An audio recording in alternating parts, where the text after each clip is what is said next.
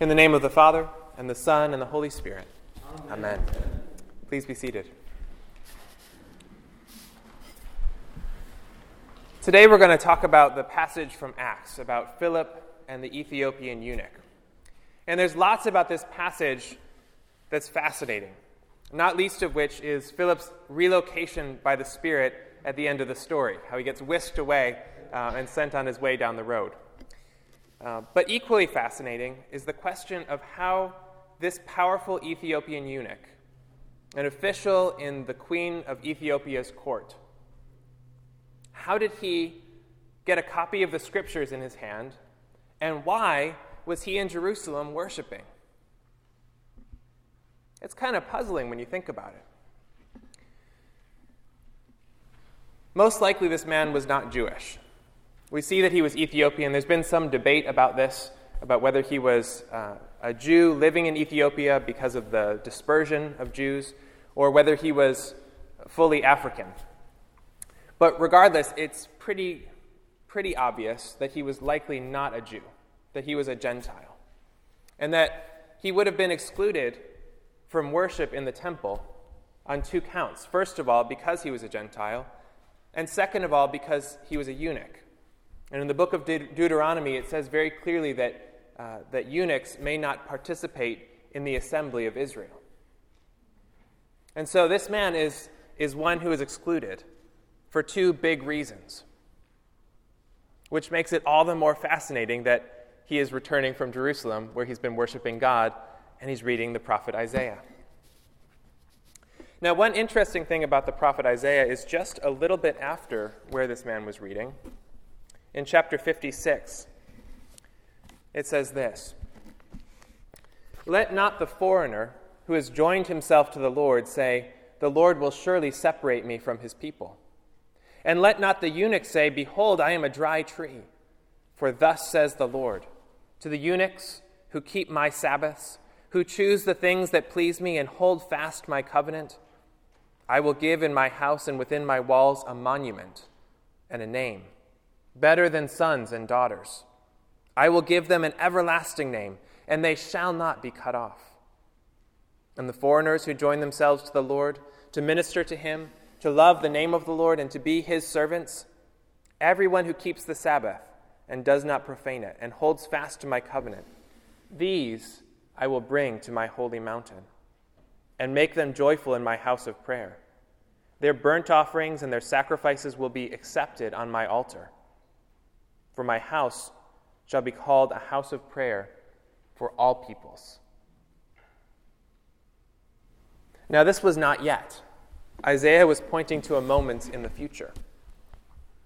And so this Ethiopian, having gone to Jerusalem, having worshipped God there, probably been excluded from the temple because of his foreign status and because of his status as a eunuch, is reading Isaiah, and perhaps he's even read this passage just a few chapters after the place where he was reading in the lesson today. Perhaps he's put his hope in the message of this prophet, in this coming day which is to come. And part of the message of this passage, part of the reason why it's included in the book of Acts, is because that day had come. Access was finally being granted to people outside of the nation of Israel. Gentiles were being welcomed in. And even this eunuch was being welcomed in as well. Now, in the ancient world, Ethiopia was seen as sort of the farthest west place you could go. And so sometimes when they're doing geographical descriptions of things, they'll talk about places like the kingdom in the book of Esther. The king is the king of everywhere from India to Ethiopia. Everywhere from India to Ethiopia. And that's just saying, as far as you can think of going west and as far as you can think of going east, this man is powerful and he's the king. And so Ethiopia is the furthest away place that people can imagine going in one direction. And the eunuch is one who is clearly cut off from the assembly of Israel. And yet, this man is being welcomed. He's being baptized. He's accepted the gospel. And he's a Christian now. This is a story about demonstrating that this day has come, that all are now welcome, that all now have access to God through the sacrifice of Jesus Christ, if they will put their faith in him. And this is still true today. God's love is for all people. God's love is for all people. All are welcomed to accept his invitation to grace. All are welcome to be included in the embrace of the Father when they put their trust, their faith in Jesus Christ. But how will they know about this free gift that's being offered to them? Someone's going to need to tell them about it. Some people read their way into the faith. Some people, like C.S. Lewis, think their way into the faith. But most people, almost all people, at some point have a Christian come alongside them and shepherd them, disciple them, and guide them into faith in Jesus Christ. At some point in their journey, most people have another Christian share their faith with them. And so I'm guessing that's probably a part of your story. So just think for a moment about that person that first told you about Jesus. Or persons. The people that told you about the grace of our Lord Jesus Christ and how it was for you. Can you think of a person like that? Or people like that? Just take a moment to give thanks to God for the influence that person had in your life. Heavenly Father, we thank you for all these people who are here today because someone preached the gospel to them. And we thank you for those people that did preach the gospel. We pray, Lord, that you would help us to do the same. As we think about this passage from Acts, you can never look at a story of evangelism and say, well, this is the model for evangelism. And it's probably a good thing because that would mean that we'd have to, find a deserted place with an Ethiopian riding in a chariot, reading the passage from Isaiah. And then we could apply everything that we've learned here, right? But how often has that happened to you? I'm guessing never. What we can do, however, is look at a passage like this and see some things which seem to be important and which we can think about in the context of other evangelistic situations and see what we can learn from this as we attempt to share Jesus with others. And there's a few things I think we can learn. The first of them is that evangelism must be God-directed. Evangelism must be God-directed. This story begins with a clear message to Philip to do something pretty strange. Philip has just been ministering in Samaria and other places. He's been doing powerful acts of healing, powerful miracles, powerful preaching. Lots of people are coming to faith in Jesus Christ. And then we see at the beginning of this passage that an angel of the Lord says to Philip, "Rise and go toward the south, to the road that goes from Jerusalem to Gaza." And then it adds a side note, this is a deserted place. No one in their right mind would go out to this place. There was a road there, but few people traveled on it. There was likely to be no one there. And yet Philip has been ministering to the Lord, or ministering in the name of the Lord, to all of these people and seeing powerful things happening. Why would God send him to a deserted place? Philip doesn't seem to have known the reason. Perhaps he thought the Lord was sending him for a retreat like Jesus often had, going out alone to a deserted place. Perhaps he thought something different. But regardless of what he thought, we can see that he was obedient to the voice of the Lord. The angel of the Lord comes and visits him and says, "Go," and he rises up and he goes. No hesitation, no second guessing. He just does it. He didn't choose himself to go to that deserted place. He went because God sent him. And we see something similar just a few verses later. In verse 29, it says, "And the Spirit said to Philip, 'Go and join this chariot.'" Now Philip has gotten to this deserted place. He sees this chariot riding along. The Ethiopian eunuch is clearly a powerful person, probably well-dressed with a fancy chariot. He is, after all, the treasurer of the queen's household. Maybe there are servants accompanying him. Maybe he even has an entourage. And the Spirit says to him, go and talk to that guy. Now imagine the president in his motorcade, driving down Old Jennings Road with guards all around him, American flags flapping in the breeze on the hood. And you just sort of step out into the road and knock on the window and say, excuse me, Mr. President, I have something I want to say to you. How likely is that to happen? And yet, Philip is obedient. He's listening to the voice of the Spirit. He does what the Lord tells him to do.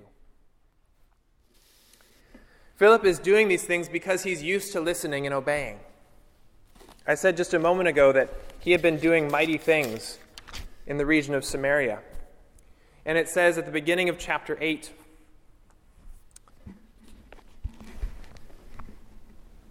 Philip went down to the city of Samaria and proclaimed to them the Christ.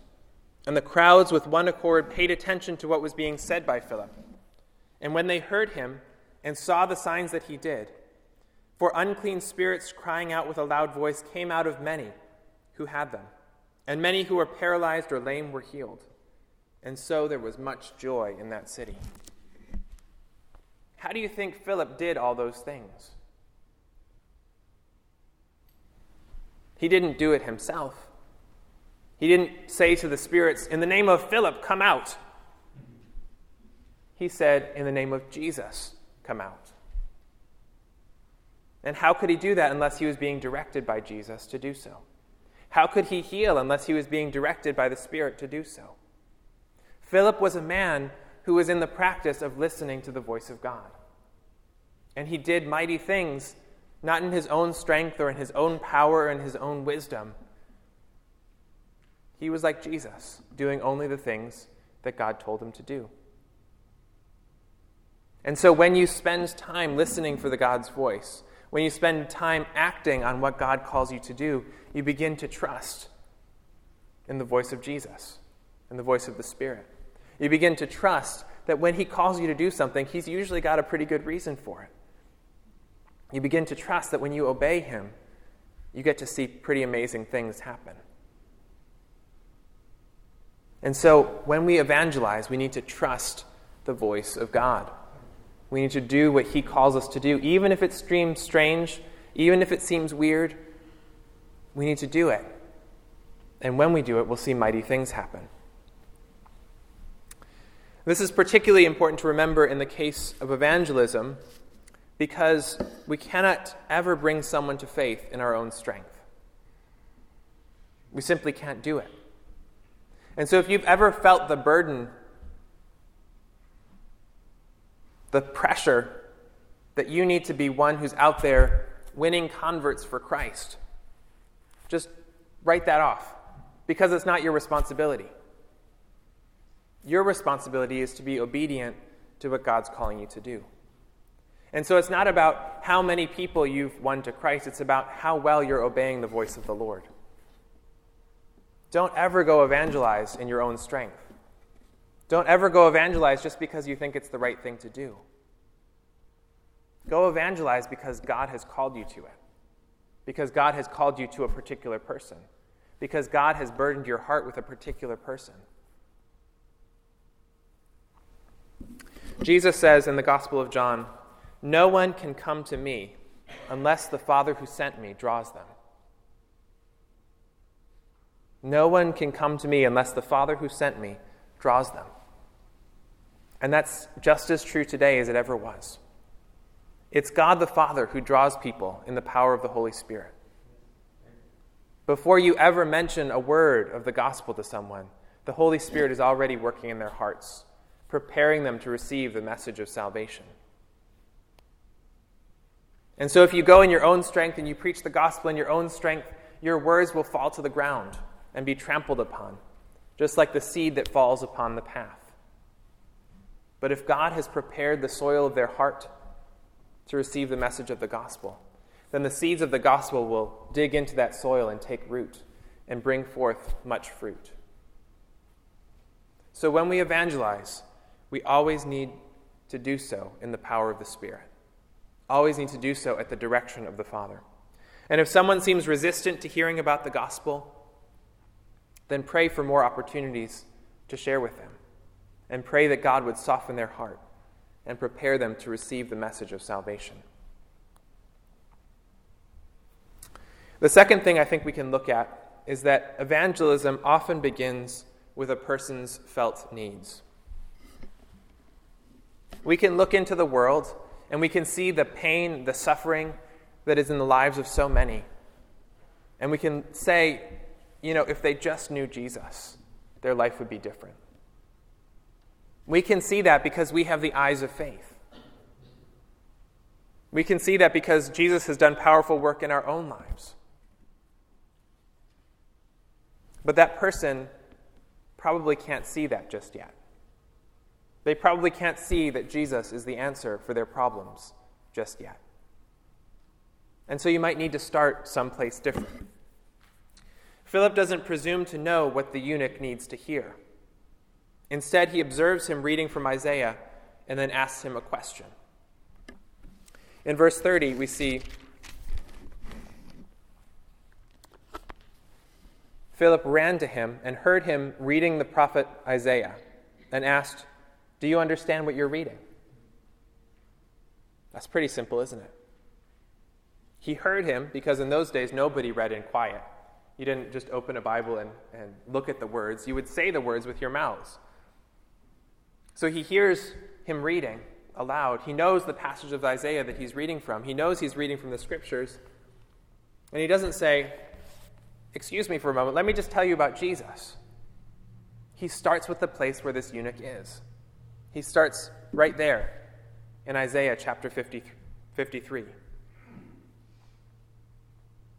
We always want to start in the place where the person is feeling their need. And that might be in the Scriptures.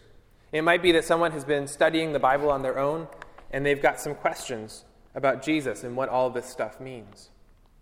But their felt need may have nothing to do with the Scriptures. It may be a need for companionship. It may be a need for food. It may be a need for someone to help them move into their new house. So evangelism begins by building a relationship in the place where that person is feeling that need. Of course, we know what they really need, but they might not take kindly to our answer just yet. And so we need to meet them where they are and then move from there. The eunuch at that moment was wondering about the meaning of this difficult passage from Isaiah, a passage that many people were questioning in the 1st century AD. This passage only really makes sense when we see it in the lens of Jesus, because it's here that the message of Isaiah becomes clear. Jesus is this suffering servant, this one who suffered and died for the sake of the people. And so Philip was in a unique position, knowing Jesus, to tell this Ethiopian eunuch about him. And so Philip does indeed use this passage as a launching point to tell him all about Jesus, which we see in verse 35. We don't know exactly what he said, but it must have been comprehensive enough to encompass the whole of the gospel message and to explain that the proper response to the gospel is faith and baptism. Because that's how the Ethiopian eunuch responds. He says, "What is to prevent me from being baptized?" So Philip must have told him all of those things, beginning with the gospel of Jesus and ending with the response to that gospel. The person whom God has put on your heart may be very close to understanding and accepting the gospel, or they may be very far away. Your starting place will be different depending on where they are in that journey. But whatever it is, listen to the voice of the person and listen to the voice of the Spirit at the same time. And then God will make it clear for you what you should do. That's what Philip did too. He listens to the voice of the Ethiopian. He listens to God's direction. And then he made his response based on those two things.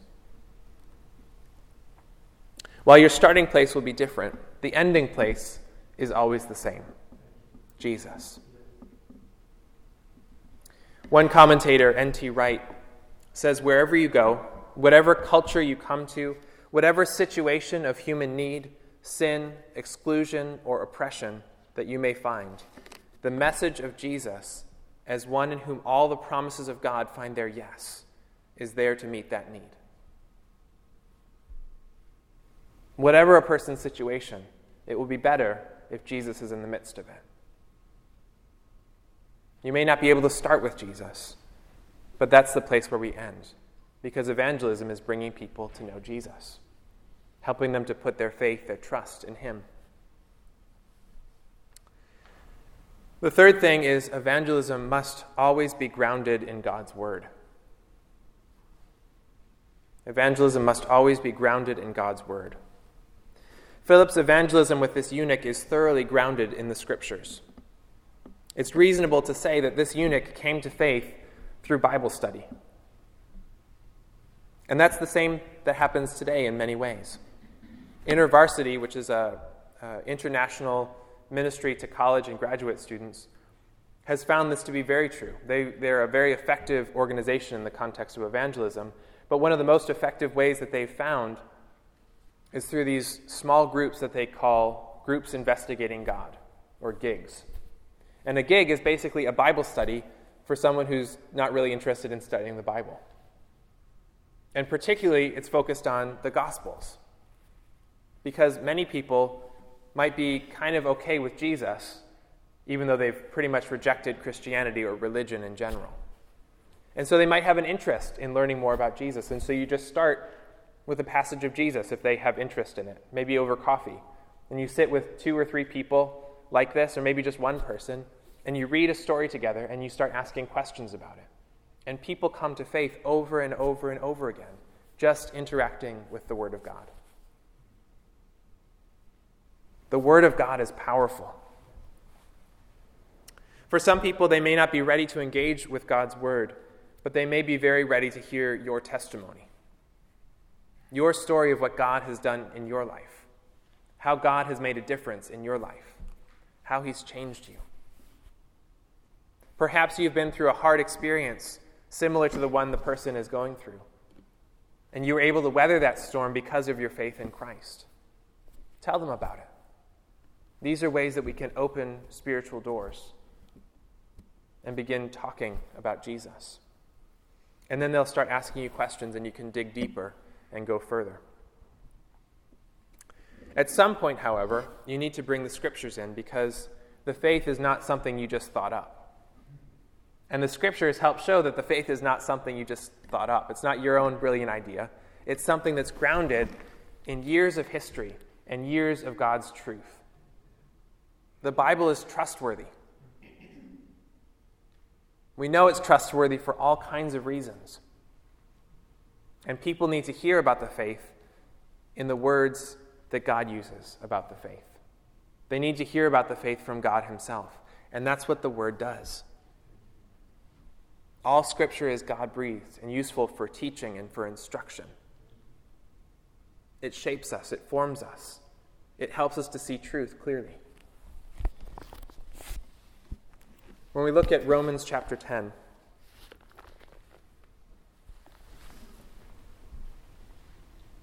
we see this in verse 14 and then in verse 17.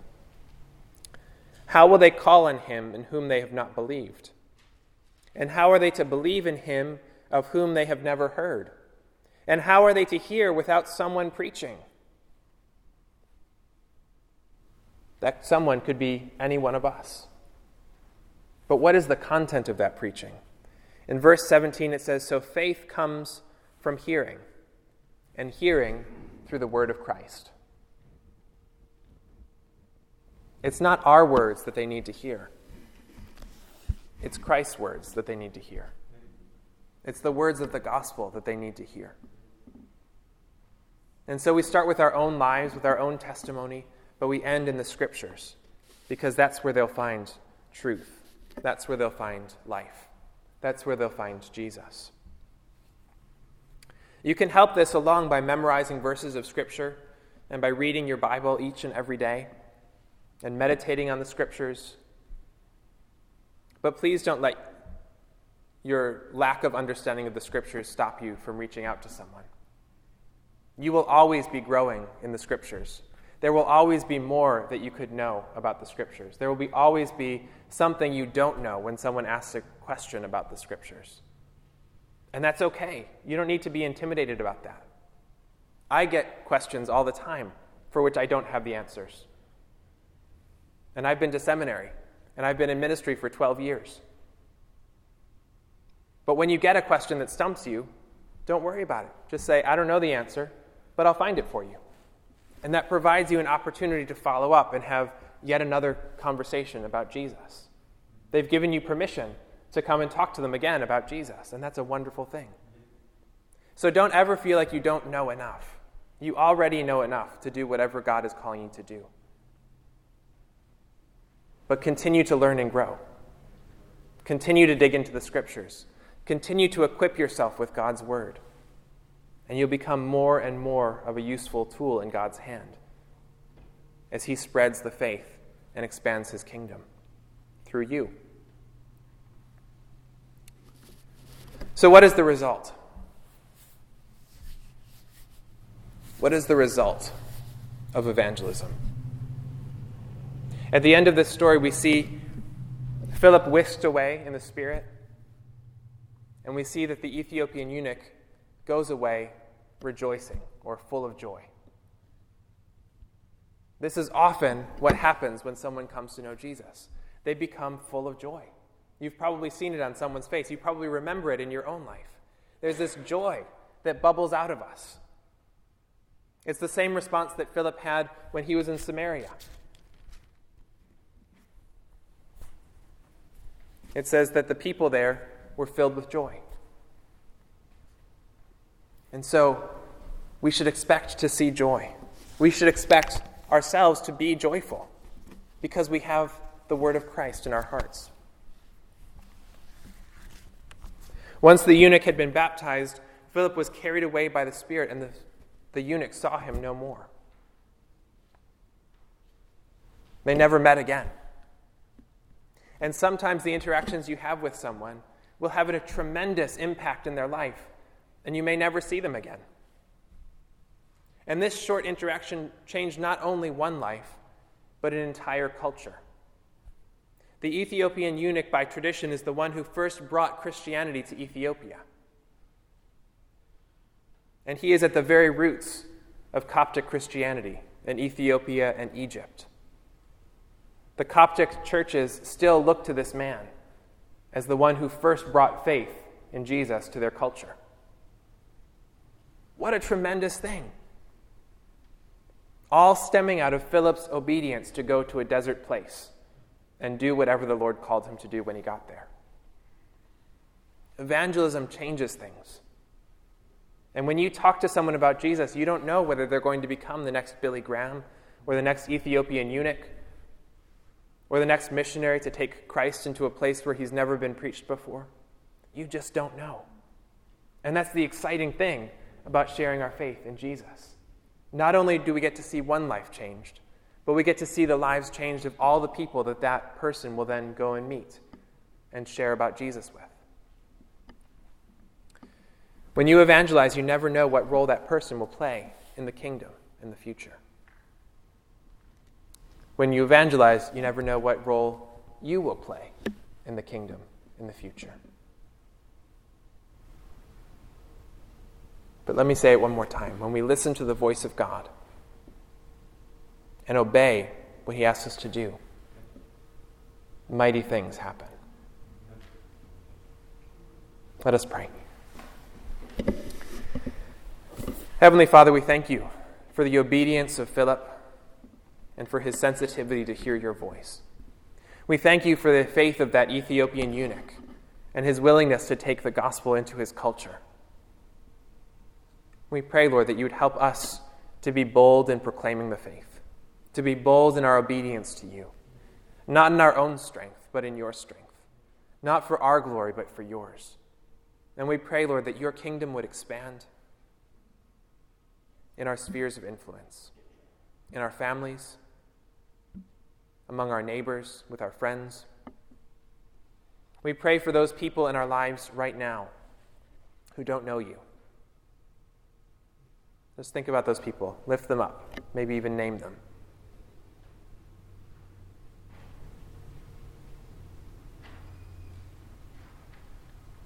We pray, Lord, that you would work in each of their hearts by your Holy Spirit.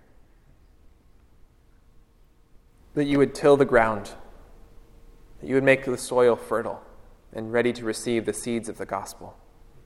And we pray that you would surround that person with Christians, whether it's us or someone else, who can share your word with them and see new life happen. Lord, we are instruments in your hands. Use us as you will. In the name of the Father, and the Son, and the Holy Spirit. Amen.